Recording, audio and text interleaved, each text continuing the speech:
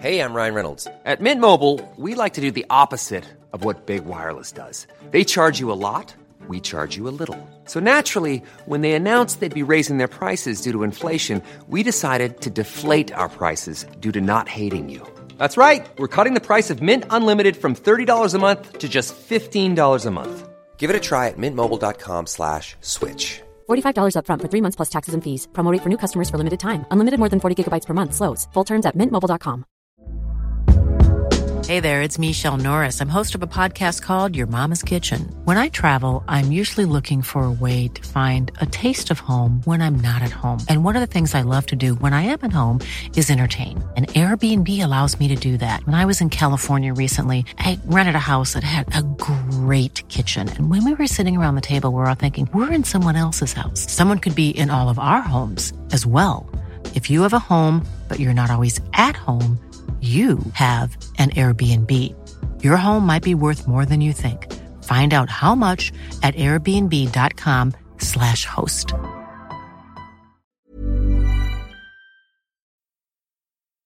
Brooklyn was, I've said recently, and I will say it until I die, I really wouldn't give that upbringing up for anything.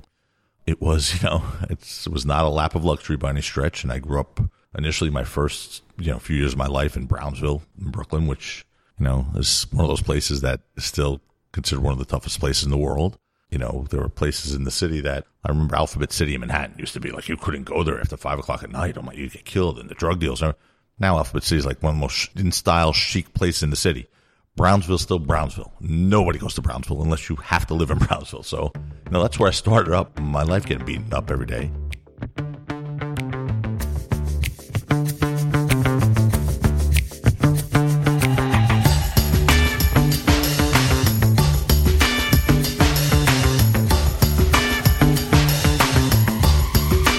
Hi, it's Sebastian Alvarado with the Coffee and Football Podcast, a long-form interview where I sit with some of the most influential profiles in the game to learn about their lives and career journeys. Today's guest is Joe Tacopina, one of the top criminal defense attorneys in the country. He's been called the Rocky Balboa of criminal defense law, the devil's advocate, and the war machine. He's been involved in the most high-profile cases that you can imagine. Clients have included the NYPD, Alex Rodriguez, Jay-Z, Victoria Gotti, Lilo Brancato, and many others. He combines his New York City law practice with his huge passion, Italian football. Since 2011, he's been in key ownership and top executive positions with teams including AS Roma, Bologna, and his latest venture as the owner and president of Venezia Football Club, a team he bought in 2015 while in the 4th division. After consecutive promotions, they're now in Serie B. And Tacopina, who's relentless, won't stop until he's reached Serie A and won the Scudetto.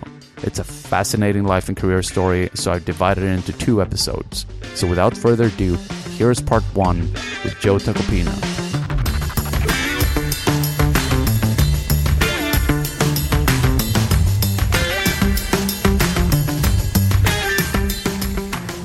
It's an honor to have you here, sharing your story. So Joe, welcome to Coffee and Football. Thanks, Sebastian. Thanks for having me. Appreciate it. Absolutely. And the first question I always got to ask, since the theme is coffee and football, is how do you like your coffee? It's pretty good. The coffee's pretty good. I was pleasantly surprised when I saw it coming out of a glass pot. It reminded me of my mom's thing in the 80s that, Norelco pot. But no, it's actually, you make some good coffee. Thank you. That sounds good. It's pretty strong. It's caffeinated. I was going to say. Yeah. I'm a bit jittery, so. Exactly. We're here in New York City today, and you just wrapped up an amazing season, gaining promotion to Serie B. So obviously, congratulations. Thank you. Thanks, Sebastian. Yeah, it was a magical year. We've obviously already won our championship, and then we've won the Coppa Italia in Lega Pro, and proud to be the first team in 57 years to go directly from Serie D to Serie B in 2 seasons. So it's been really a special few months. I mean, it's been a great ride so far. Long way to go, though. Yeah, and you did go out and say, here is what we're going to do. We will get to Serie B and then we will get to Serie A. But, if you think back, let's say a year, could you ever have imagined to be in this position where you are today? Well, I mean, 2 things. One, yes. I mean, that's maybe my strength or weakness is that I could have, not only could I imagine, I envisioned and I knew it. I'm very ambitious and I have very strong level of confidence and belief in our project and what we're going to be doing. But, as far as going from D to B in 2 direct seasons, when I said it at the press conference initially in November of 2015 to 350 fans and journalists throughout the world, one thing that I certainly didn't understand or appreciate was the fact that no team had done that in 57 years. I didn't know that when I said it. I probably wouldn't have said it, or some people think I probably still would have said it, but that was a daunting task. I didn't realize that, but now I understand why, because when you're playing in these lower leagues, when you have 60 teams in Serie D, for instance, I would not recommend that to anyone who has any heart conditions or whatnot, because Serie D is, you're in the bowels of Italian soccer there, where there's no television, no media, therefore no video. And when there's no video, strange things could happen. Referees, seem to disregard obvious penalties, and things happen there. Half the field you play on are more like a beach than a soccer field. I mean, the conditions are, so that's why it's when we first started in Serie D, I thought we, cakewalk it, and my sporting director, Giorgio Perinetti, who's a legend in Italy, said, it's not that easy because, and I said, well, we're still going to win. And he said, okay. And then once we got through Serie D, which we did, we walked away with the division by about 12 points. We wound up in Lega Pro, and he said, this is the toughest league in Italy. And I was like, I thought Serie D was the toughest league in Italy. He was like, well, after Lega Pro, Serie D is the toughest league in Italy. And the reason is because you have, again, 60 teams vying for 4 promotional spots. You have to finish in first place to be promoted. Otherwise, you go into this, round-robin tournament that consists of 27 teams for one position. And it was really something that we focused on. My command discipline to the organization was, we're winning this year, and we built a team to win again this year with players who saw the ambition of our project, saw the potential of our project. We're selling a city that is the most beautiful city in the world, bar none, one of the most important cities in the world. So it's not difficult to get people to be attracted to this project. And then, we put together a team of starting lineup that consisted of players who played either in Serie B or Serie A. So we won. And then, of course, we had one of the most recognizable figures in Italian football history approach us last year and said, I want to be your coach. And that's Filippo Pippo Inzaghi. Pippo Inzaghi, yeah. I mean, he called us, and I really thought it was like a candid camera moment at first. I didn't believe it. It was really him, and my sporting director called me and said, he wants to coach us. And I'm like, sure he does. So it was a nice sort of verification that our project really was catching some momentum and really catching the attention of the Italian football world and the European football world. What are some of the things that Inzaghi brought to the table that were things that, say, that you haven't really experienced before? Okay, well, it was clear that when he called and said he wanted to be our coach, it was a no-brainer for me at the time. And quite frankly, it's not like he had a massive coaching resume. He coached 9 months at AC Milan, was fired. Didn't have a very good run. Not that anyone has recently in AC Milan on the bench there, but it's not like he had a curriculum that and certainly there was no indication that he would know anything about the third division. But for me, it was a no-brainer. I mean, as long as he was able to walk and talk, he was going to be our coach if he wanted it, because he brought us a level of visibility that even as visible as our project was, even in Serie D, we sort of become a bit of a global brand in the fourth division.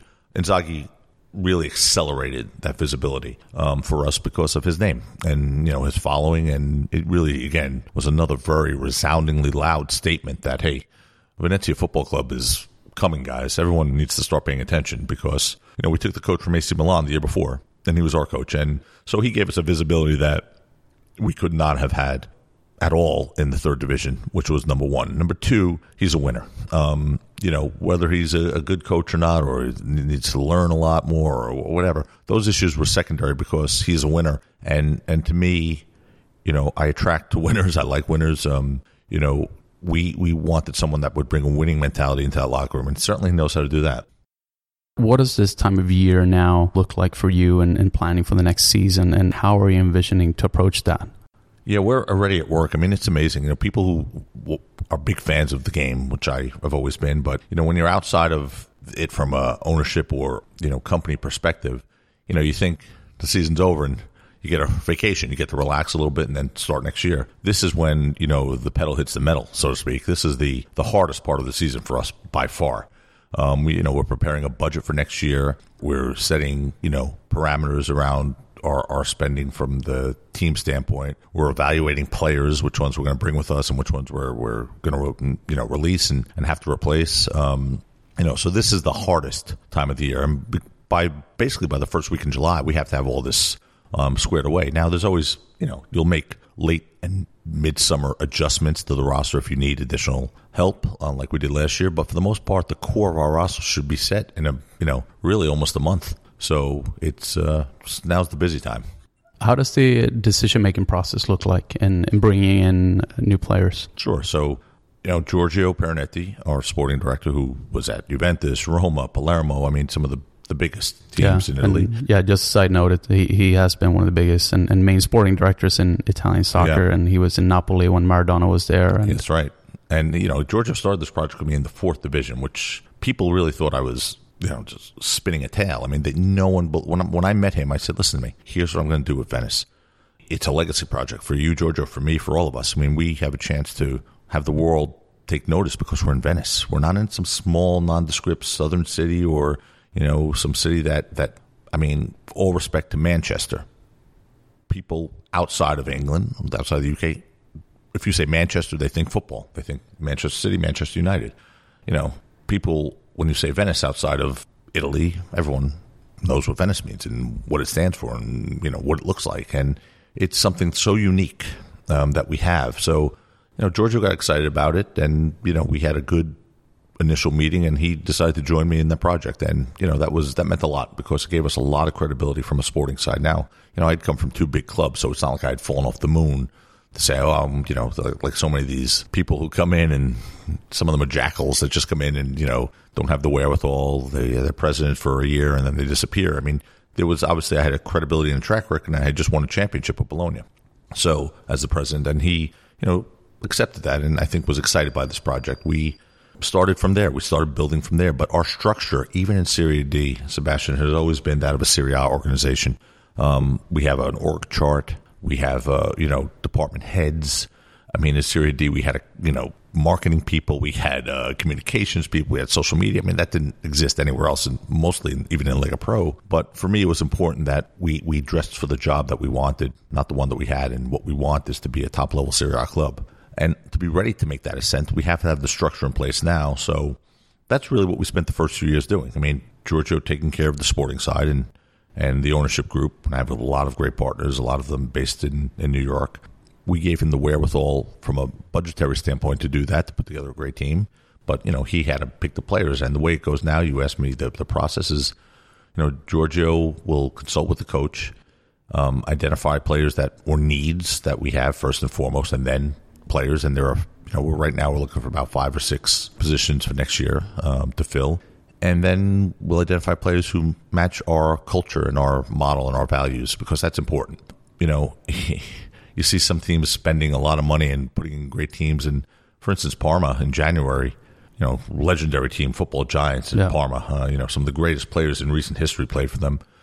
They, like Venezia, went down and basically restarted last year with us. And we both won our division, Serie D. And we wound up in the same category and same group in Lega Pro, and we beat them by double-digit points. And in January, they outspent us. They went to the well big time in January, and they bought a couple players from Serie A. And that's when we pulled away, surprisingly. It's when we pulled away from them, which doesn't make much sense, but it just goes to show you it's not about just throwing money down on players to get results. It's a lot about chemistry. It's a lot about having the right mix, the right amount of leaders, and that's why this team was pretty special. We had a group that was there for each other, and if anyone didn't particularly fit in, we removed them. But I am, as a president, I have a very important agenda that includes a culture and values in a society that will go from the first youth team on the bottom, the 9-year-olds all the way up to the first youth team, the Primavera, to the first team, to the major league team. And, it's important that we all adhere to those cultures and values. And I won't accept a player that doesn't have them. So Giorgio understands that, and he'll identify the right players that fit that mix. We just spoke a little bit offline here that you spend about 50% of your time in New York City and 50% in Venice. So take me through a typical day for you, whether it's here or in Venice. But let's say during the season, a typical day from the moment you get up. Do you have any specific routines that you do every day and then from there on? I try to, first thing I do is try and get some exercise in because it's my only chance. Once the day begins, it's over. What kind of exercise do you do? I really do mix it up. I do a bike. I'm a boxer. I box, literally sparring guys who professional boxers, which sometimes jars the brain a little bit, gets me going pretty quickly. I'll do some resistance training, and when the winter comes around, skiing is my passion. It's my hobby. It's my passion. I'm a certified instructor. It's something that I really love. And, I joke to people, the reason I went after Venice and the reason we bought Venice is because it's an hour away from Cortina, the nicest ski mountain in Europe, maybe. But the funny part about that is in 2 years, I've been to Cortina twice. That's how much time we have. So, but no, then, we just get cracking. I mean, they joke with me in Venice. I've come to learn that they called me, according to an article that I read recently, they called me the war machine, which I hadn't heard until I read it. And they say in a way that it's just sort of synonymous with how hard we push. And, we work and we grind it. And, when I'm coming, the weeks I'm coming, people sort of know, like, okay, put everything, that's it. Goodbye, family. Goodbye, everyone. And we're working mornings and we're there pretty late. So, it's anything from meetings in the offices, constant organizational meetings. And I want to be on top of everything from, knowing exactly what we're doing on a social media front to our marketing people, sporting initiatives. I'm constantly, interfacing with the team and the coach so they see I care and they see I'm there. And then we're building, a stadium. We're in the midst of a stadium project that's a full-time job in and of itself. And is that confirmed now? It's absolutely confirmed. I mean, the mayor has gone public and stated it will happen. It's going to be, done and it's approved by the municipality.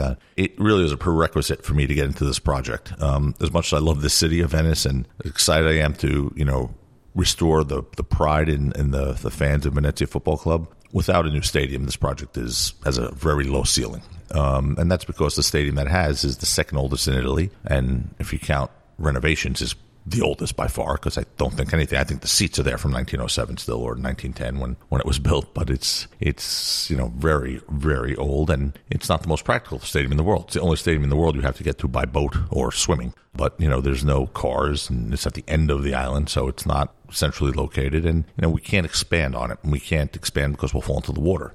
So the stadium project was something that the mayor had promised me would happen if I came.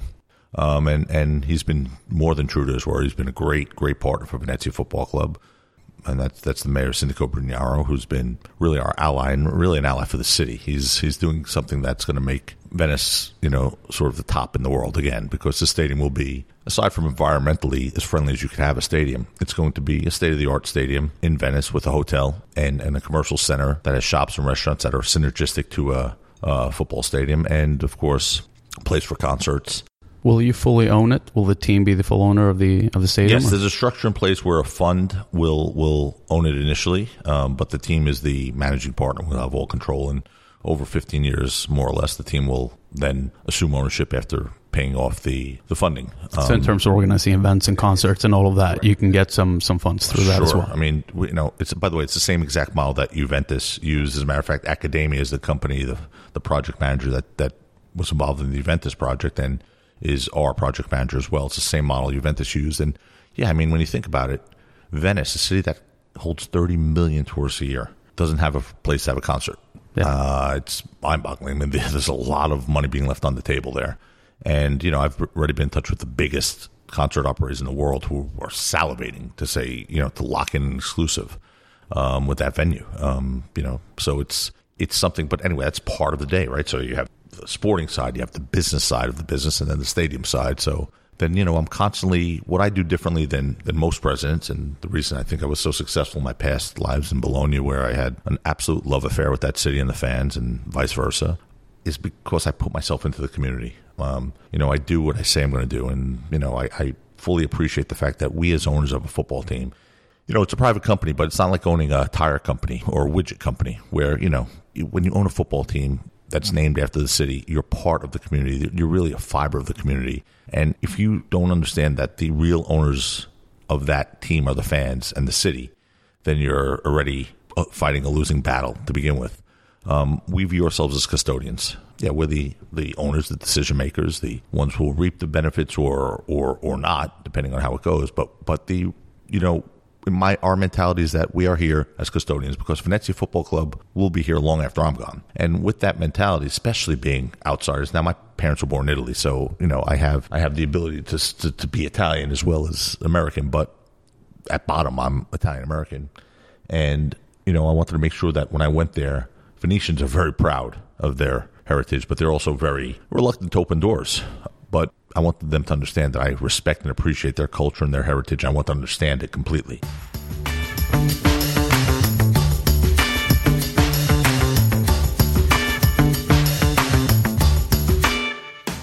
Do you have any specific readings you do every morning? Any papers that you go through? What do you do to kind of keep yourself up to date? It's more at night. It's in the morning. First of all, there's morning people and there's night people. I could be creative and work until 4 in the morning. My brain just sort of flows. On the other end of that, when the alarm goes off, I'm not really that interested in, having conversations with people until well after 9 o'clock. My brain really doesn't start functioning until that point. So once you get hit a couple of times, right. Once I get hit a couple of times in the head, or I sweat a little bit from the bike or whatever it is. But so my clock is a little different. Takes me a while to rev up and get into fifth gear, but once I'm in fifth gear, I stay there for a long time. So I have long days, and most of my catching up, if you will, comes at night after everything else is done, and I'm just lying in bed, and I'll read the Times, New York Times, to see what's happening, or watch my CNN alerts to see what ridiculous situation we're in now because of the president of the United States' most recent move, or his most recent tweet, or whatever it is that causes me to get an alert every single day about that situation. So I'll read the New York Post only because it's quick and easy and a fun read, the sports sections, and then like some of the other sport blogs and whatnot. I'll read the Italian press. How's your Italian, by the way? It's good. According to my people there, I'll hold press conferences in full Italian. And it's really about immersion. I was raised by my grandmother. My parents both worked, and my grandmother didn't speak English. So, but I was a young child then, and then I went, in Brooklyn, New York. I went to grammar school and high school and then college, and didn't utter a word of Italian for 20 years. So I sort of lost it. And then when I came back, there was always a base there. But now I did an interview recently with Sky TV. I'm fully in Italian, and it may be helpful after I've 1 or 2 glasses of wine. I loosen up a little bit and certainly speak a little more fluently. But it's it's not easy. I don't mind making mistakes, but I know when I speak Italian, I sound like some of the people here when I hear them speak English. So I guess he's new to the country, So it's and it honestly just depends on my mood and my energy levels. There are some days I'll speak Italian completely in a meeting, and then other days I just don't even want to even think about it, and I'll speak in English. So, but it's clearly the more you're there, the more you use it, the more proficient you become in it. So it's functional at this point. Is there anything you do to keep evolving yourself within that role and being the leader of the team? Like, is there anything that you do to keep evolving? I read and study constantly.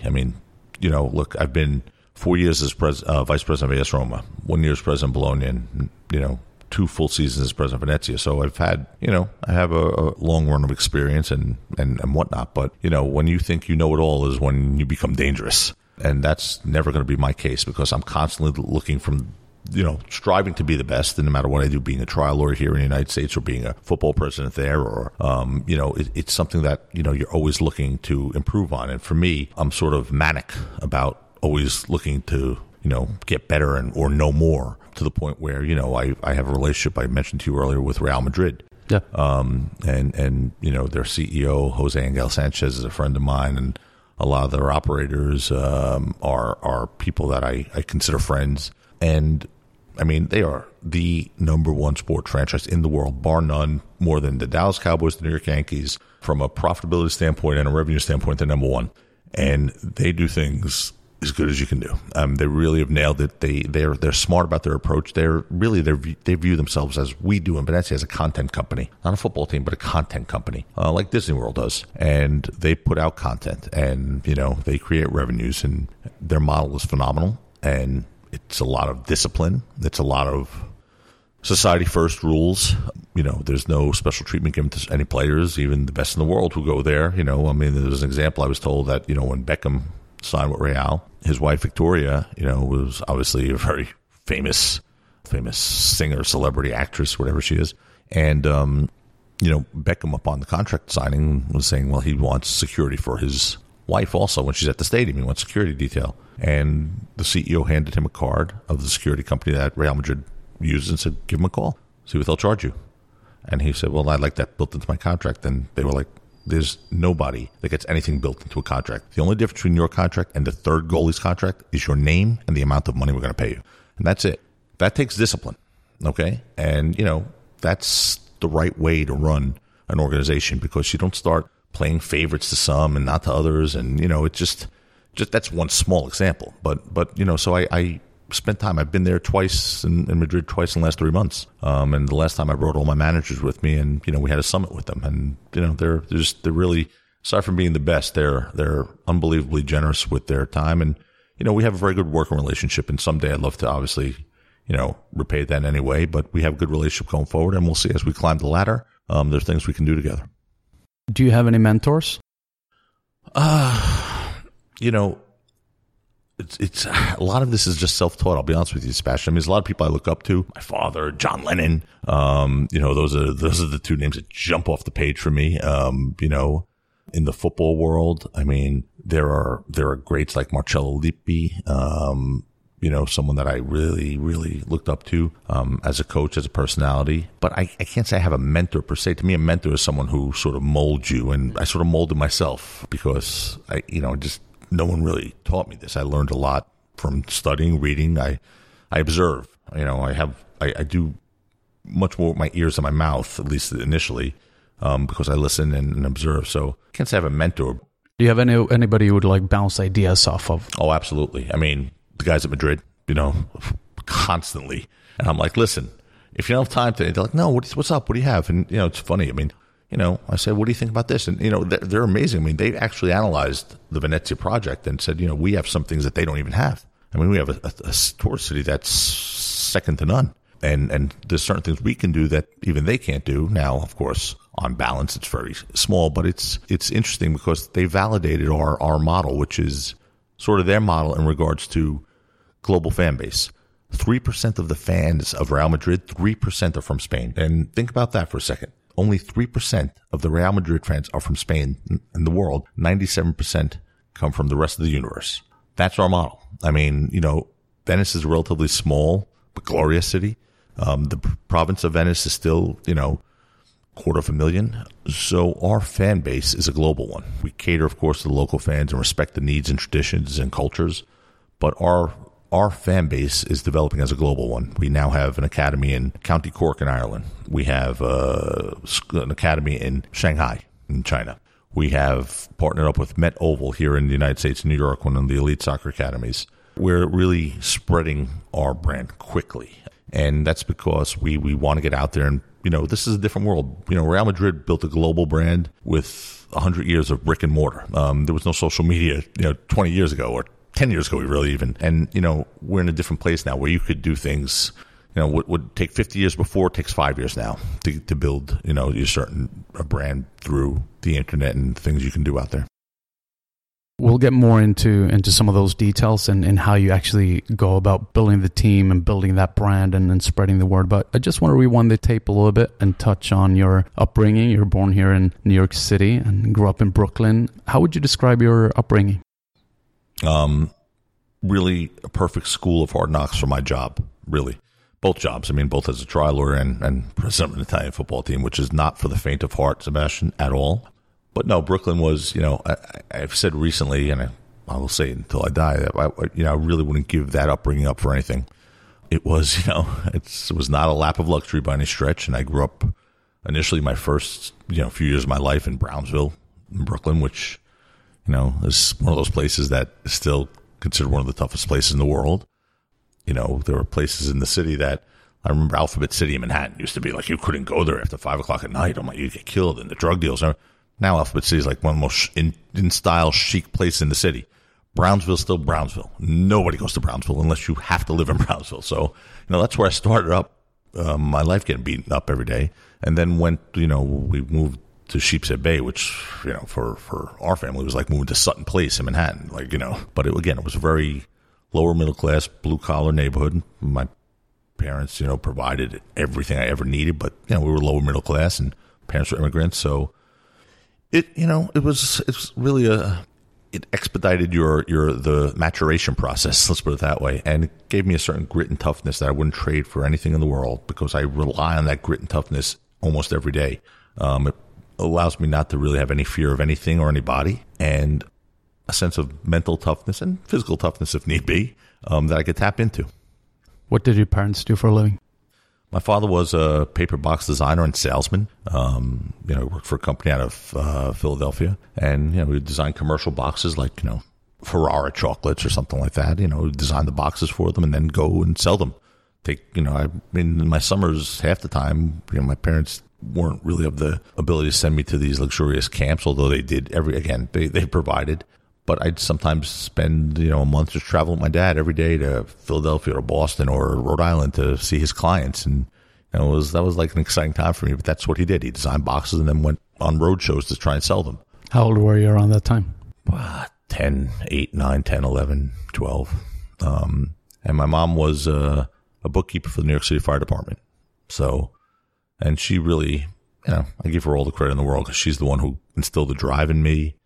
That was, that burns pretty ferociously. I mean, she sent me, when I was in 5th grade, all my friends were in the public school. She sent me to Poly Prep in Brooklyn, which is one of the best prep schools probably in the United States. And I didn't understand what she was doing other than torturing me. I almost ran away. But, she pulled me from my little comfort zone in my community where, there's 4,000 kids in a grade in public school in New York City. And, you could slip between the cracks very easily there to one of the most structured and prominent, schools in New York, from 5th grade on. And what I didn't realize until much later was that the massive financial undertaking that was for them, because Poly Prep's as expensive as any university in the country.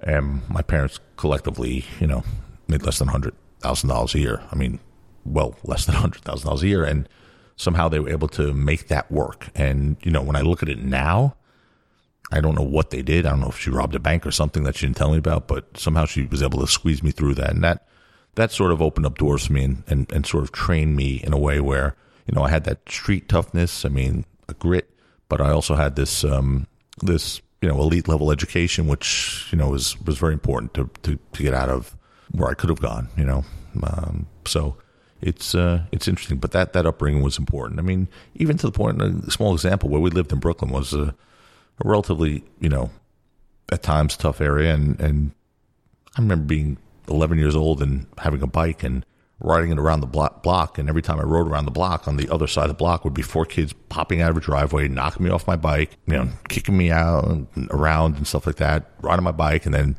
leaving me with the bike, after 10 minutes of torturing me.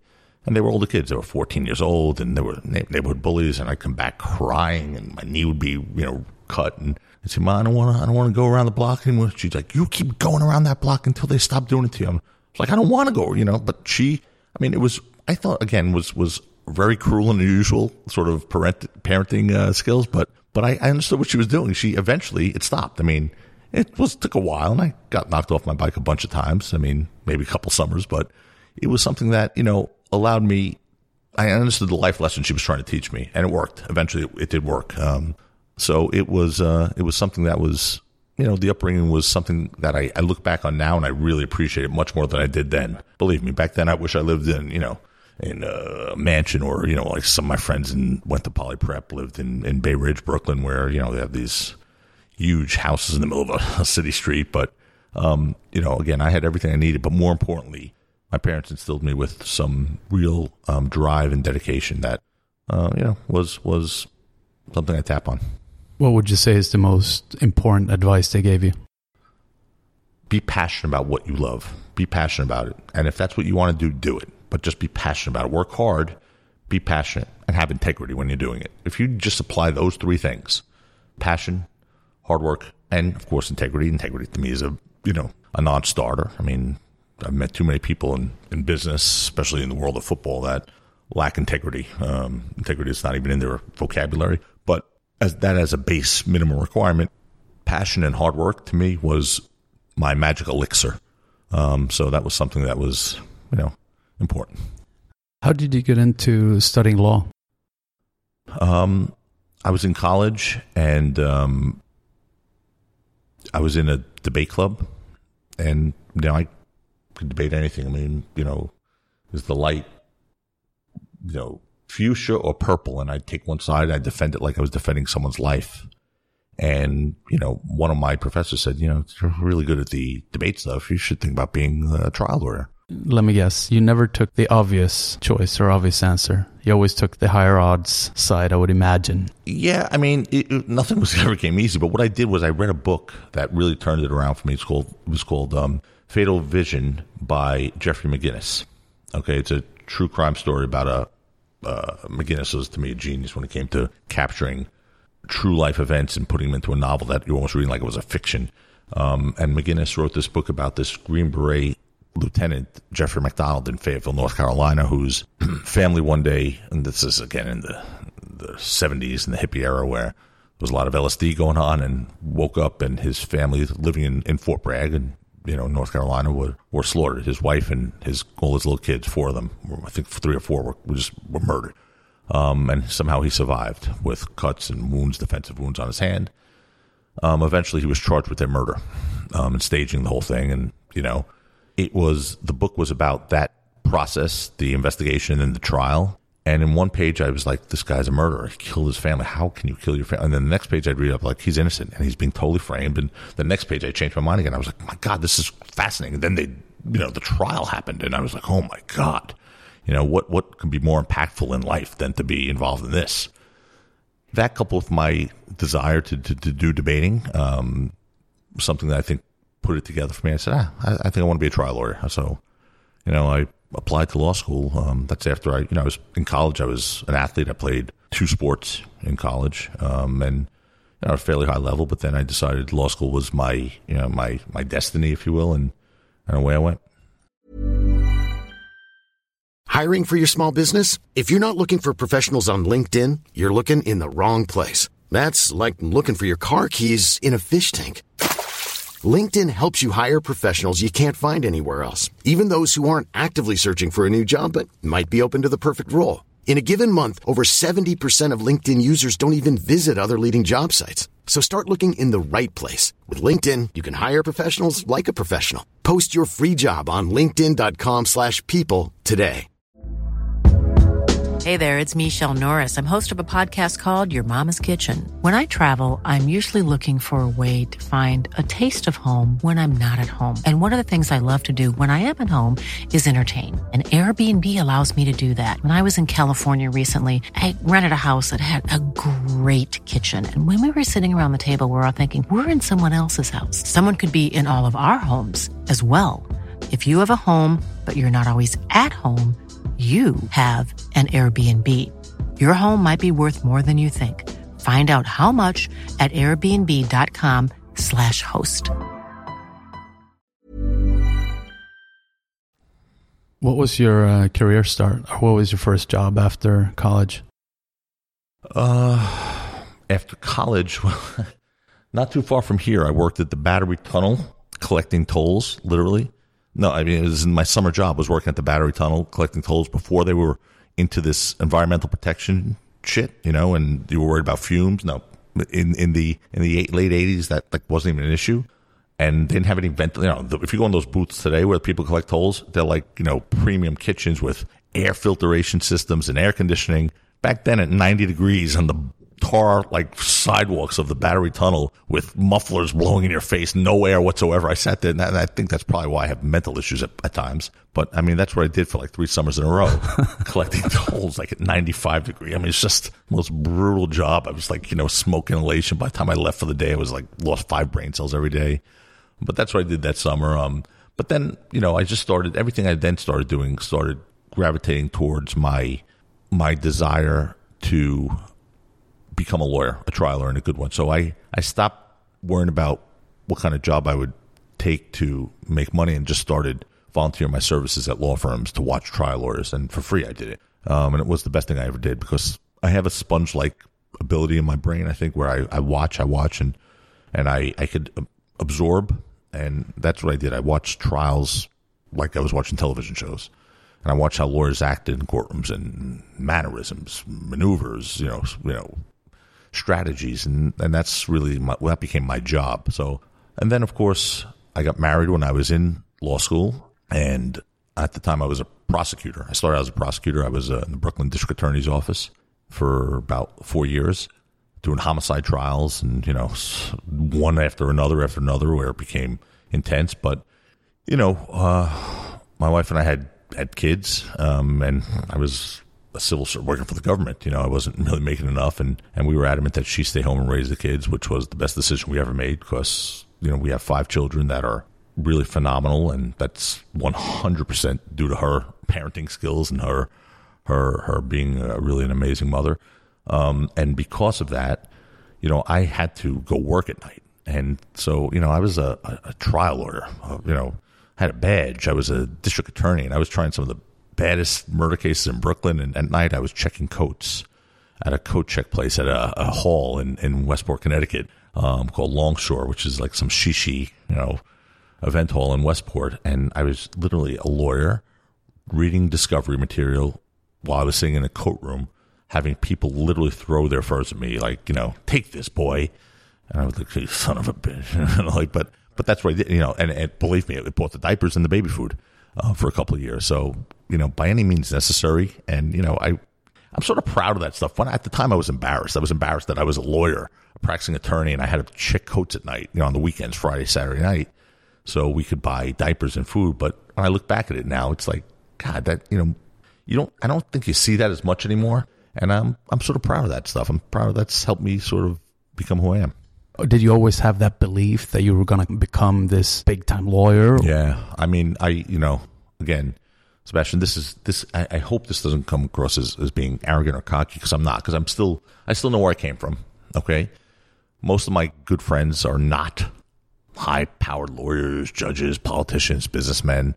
I could dine in those circles and interact when I have to, and I represent enough of those people. But, my friends are just normal guys and guys I like to hang out with. In Italy, my best friend is a guy who owns a restaurant with me, a police officer, people who just have normal lives. But I knew once I started down that road as being a lawyer, I envisioned myself in the biggest cases in the country as a trial lawyer. And I believed in my skills. I believed there was no one better than me.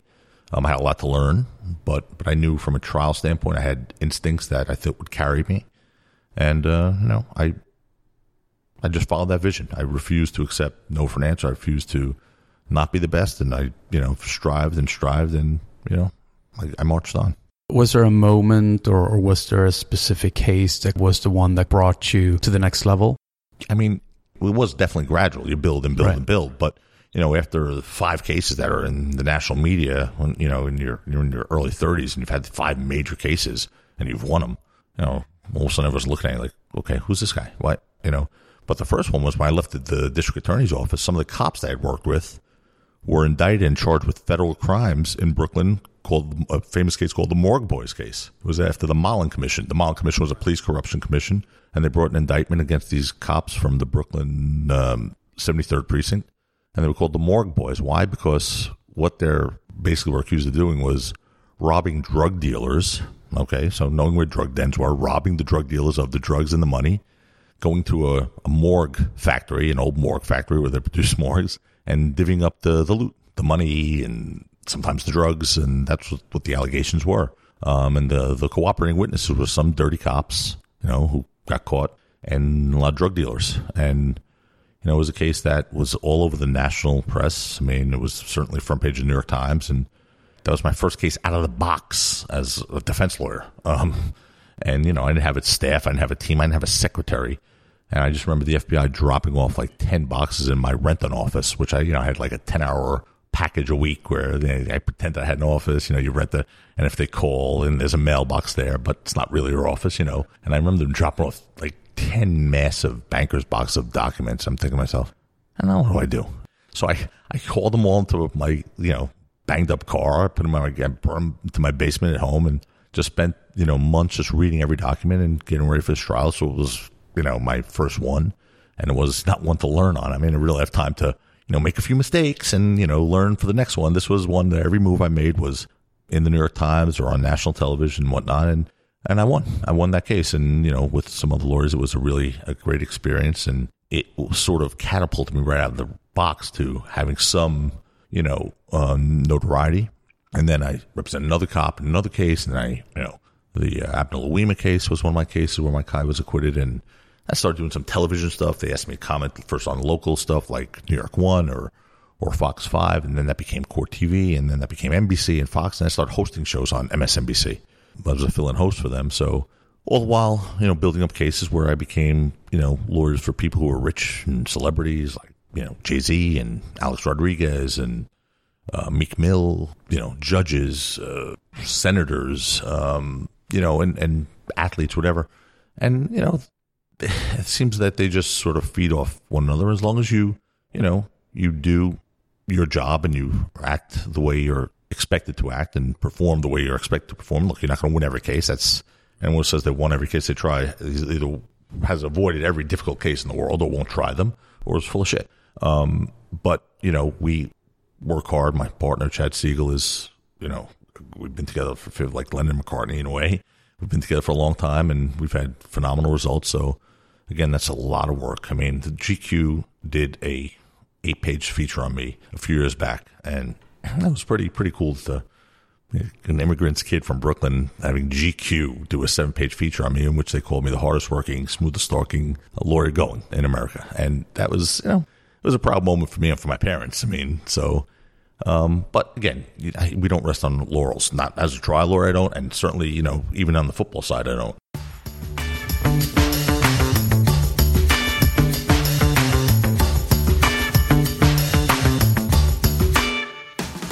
Where did the passion for soccer, where did that come from? Is there a specific moment you remember that you said, this is it, I want to get involved in? Yeah. Yes, I do remember. I mean, the passion came from my Italian upbringing. There was always a love for AS Roma, or the Italian national team certainly was like an event in our house. But the moment that changed it all, and again, this is a nice documented story in the New York Times when it happened, was I was doing some work for a prestigious Italian family as a lawyer. I'd be going to Italy a few times a year for this, fashion giant who hired me to deal with some matters in America. And I went, whenever I could see a Roma game, I would go to Roma. And I went to the Olympic Stadium for the first time ever and watched a Roma-Lazio game, a derby. And I was blown away. I mean, I really got goosebumps. I remember it now like it was yesterday because it was the first time I'd been to a stadium where there were like 60,000 people chanting in unison for 2 hours, where the foundation of the stadium literally felt like it was moving to me. I was like, oh my God, you don't have this in America. I don't care what sport, baseball, football, there's nothing like this. And I was like captivated by the passion, by what it meant that football there was so much more than just sport, but the fiber of the community. And I said, I don't know how, but I have to get involved in this. But I also noticed there was something that was really disturbing, which was everything aside from the game and the fan experience and the passion was wrong. The scoreboard was broken. My seat. I mean, I had to put newspaper on the seat. I didn't know why everyone was sitting on newspapers, but it was because there was like bird shit on all the seats. And no one cleans it up before between games. And the seats didn't have any back, so you're sitting on this like flat plastic thing where you put a newspaper on and your pants get, filthy with newspaper ink instead of bird crap. As far as I have 5 kids and I wanted to buy them all jerseys. It was like, I needed a scavenger hunt map to find a place to buy jerseys in Olympic Stadium where they should have been readily available at every turn. Go to Yankee Stadium and you can't walk 5 feet without being able to buy something. Food, a shirt, a picture of yourself, buying food you could buy. So it was amazing to me that existed. As far as trying to get a drink or something to eat, at halftime, there's like one concession stand on each side of the stadium. About 15,000 people lined up for one concession stand. So I was at the end of the line. By the time I got close to the front, it was 5 minutes into the second half. And when I got there, they were out of everything. I was like, man, this sucks as a fan experience, and I could see why Italian fans are starting to sour and go into stadiums. And I started writing a letter to the Italian Federation. I had a close friend of mine there, I still do, who's one of the executives there. And I started writing letters, how you guys should fix Italian football. Get the scoreboards to work. Make this enjoyable for the fans. And he said to me, Joe, if you send that letter to us, it's going to wind up in the garbage pail. If you really want to change Italian soccer, go put a group together and buy a team. Buy Roma. And I'm a trial lawyer. And I was like, okay. I had no idea what that meant or how to do. But I then had an idea in my head, and that's it. For me, if you know me, once I get that idea in my head, it's impossible to extract it unless I complete it. And then I was on a mission. And again, not having a clue how to buy, what to buy, how to evaluate. But I did a lot of studying. That was the beginning of my Real Madrid experience, studying. And then, brought in one of the top sports banks in the United States, Inner Circle Sports, to sort of guide me on how to do this stuff. And we put a group of investors together, and eventually we had some of the wealthiest people in the world that were interested in purchasing this franchise. And that was back in 2006 and 2007. And that first go-around didn't work. It's a long story, but, we had a contract. But, it didn't close because the sellers really weren't ready to sell, because it's a lot, these people who own these teams.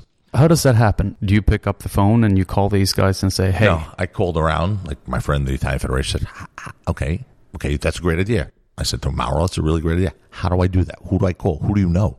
Put me in touch with someone who eventually was the lawyer for the ownership of AS Roma. And I said, I might have a group in America I could put together. Would you be interested in selling? Yeah, well, we could think about it. And we executed a letter, and they just sent me, a bunch of documents that was considered the preliminary due diligence. And we started looking at it. Now, the deal didn't go through in 2007, 2008, but I got a call back from the bank that was part of the ownership, was sort of the financial arm of the ownership group, and was the guarantor and the debtor also, and said, look, we're in control of the process now. We, the bank, and it'll be a much more professional, streamlined process. And if you want to put a group together again, and I'd gone through hell in 2007 and 2008. I spent hundreds of hours, hundreds of thousands of dollars, and a lot of time. And, it was something where I was considering moving there with my family. We were looking at houses, and then it just went away. And it was draining mentally for me. And, what I did at that point was, take a step back and say, okay, wasn't meant to be, dove back into my law practice. But when I had that opportunity again, I just couldn't, against all sane advice, I just couldn't say no. And away we went, and we wound up purchasing AS Roma. And I put a group together that was led by Tom DiBenedetto, who was the first president of the new group. And I was the vice president. That was in 2010, and we closed in 2011. And it was, one of the greatest, experiences of my life. I mean, to the point where, my father, who passed away about 5 months later at 94, got to see, his son is the vice president of the team he grew up idolizing. And the only time I've ever seen him cry in his life is when I showed him a newspaper. Gazzetta dello Sport had a picture of the Curva Sud in Rome. And if you know what the Curva Sud is, it's their ultras, but they're hardcore. I mean, that's a great group and a really tough group. And they had a big banner that said, Grazie Joe, uno di noi, which basically in huge letters across the curve, which gave me goosebumps. And here's the picture of it. Tacopina, uno di noi, grazie Joe. Yeah, there you go. Tacopina, uno di noi, grazie Joe. I showed it to my father, and I don't remember seeing him cry before that. So it was something that was really, a pretty amazing experience, and to be appreciated for willing that to happen, because I really most people probably would have walked away after the first go around, and, we pushed, and it wasn't easy, and it got done. And I believe you were, I don't know if the first, but at least one of the first foreign owners. You were the first. Absolutely. And that's something I'm proud of. I mean, I started, it took me 4 years to get it done, but after 4 years of trying, we became the first, foreign ownership group. And obviously there was a business rationale behind it, because, of course. You look at this league that's very undervalued. Look at if you look at now the people I've brought into Italian football, the AS Roma group, that I brought in with, again, DiBenedetto started, and, he's not the president any longer. In Bologna, I brought in Joey Saputo, the owner of the Montreal Impact.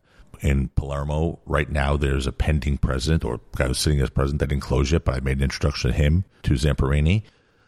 I pushed and encouraged Eric Tohier to buy Inter. We are on a board together at Global Sports Summit. I, pushed and encouraged Mike Piazza to buy an Italian team. And Mike and I speak every week, and, we were in the same league this year, and we played each other. We won 3-1, by the way, against his team, but, we're still friends. But Mike's great, and he's exactly the type of owner you want, that brings stability and North American business model that, has financial stability and responsibility attached to it. He was great. And I love that. I love the fact that I've been sort of a trailblazer, opening doors for other, Americans now. People are looking at all these teams. And it's great because it shows me that serious ownership is on the way, not just 1 or 2, 3 teams, but around the league. And that's because the Italian soccer properties are the most undervalued properties in sport, bar none. AS Roma in 2011, when we closed that deal, had an enterprise value of 150 million euros. 150. That's not even Ronaldo's contract. Right. Okay. AS, the whole team, including Totti, had an enterprise value of 150 million. Are you kidding me? They were a Champions League level team. They're in Rome. You know, the Rome, the one and only Rome, one of the most important cities in the world. And 150 million when you had Manchester at 1.3 billion. So go tell me that made sense. And sure enough, once that was turned around, the enterprise value of AS Roma now is around 500 million. So 5 years, 6 years, you're talking about a 5x.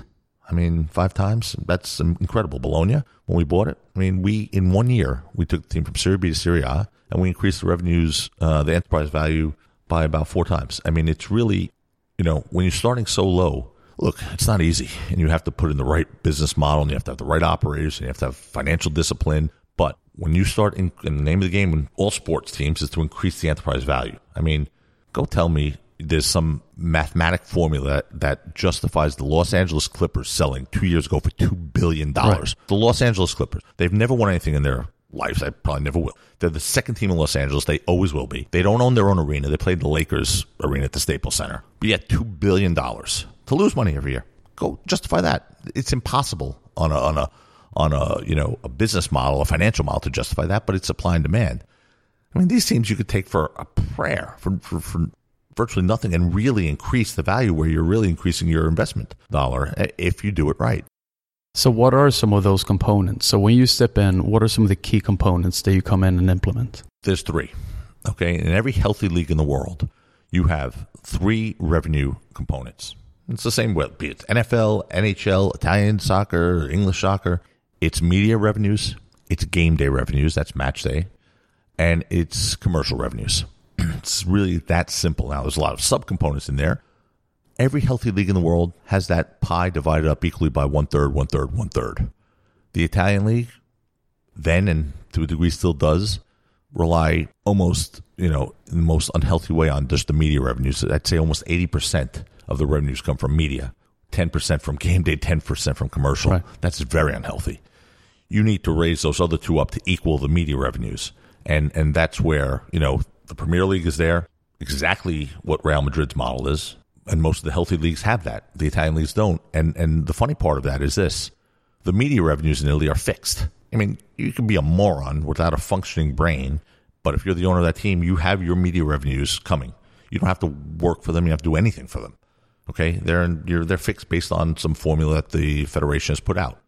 It's the other stuff that you have to work for, the game day stuff and the commercial stuff. We have to increase the fan experience, get the tickets sold more, and get people in the stadium, get them to buy merch, get them to, get sponsors of legitimate level sponsors to pay as if they were really paying, for a high level team, not some, throwaway, sponsorship, but some, real things, initiatives like, fan engagement and fan clubs, or Real Madrid has Madridista, which is a card that millions and millions of members throughout the world. We at Venezia have an insider pass. That's a new revenue stream that, you have to have a certain type of city to be able to have those things, but we do.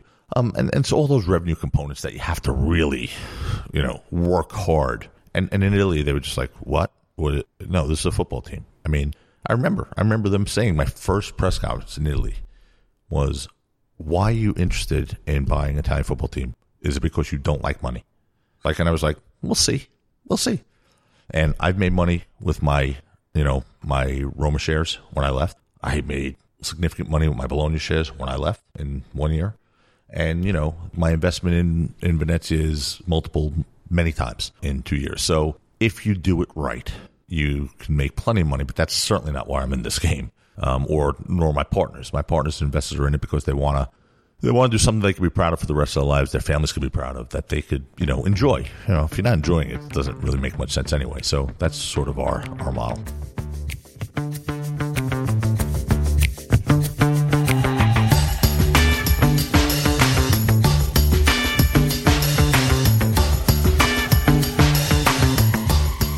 Thank you for listening. I hope you enjoyed it. If you did, please subscribe on iTunes and write a review. I would really appreciate it as we grow this podcast one listener at a time. If you have any feedback or ideas, feel free to send me an email at sebastian@coffeeandfootball.com. You can also link up with me via Twitter. The handle is @coffeesfootball.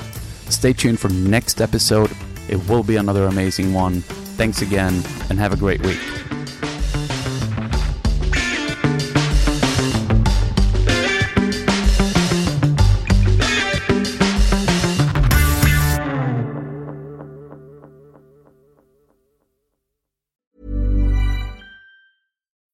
When you need mealtime inspiration, it's worth shopping Kroger, where you'll find over 30,000 mouth-watering choices that excite your inner foodie. And no matter what tasty choice you make, you'll enjoy our everyday low prices, plus extra ways to save, like digital coupons worth over $600 each week. You can also save up to $1 off per gallon at the pump with fuel points. More savings and more inspiring flavors make shopping Kroger worth it every time. Kroger, fresh for everyone. Fuel restrictions apply.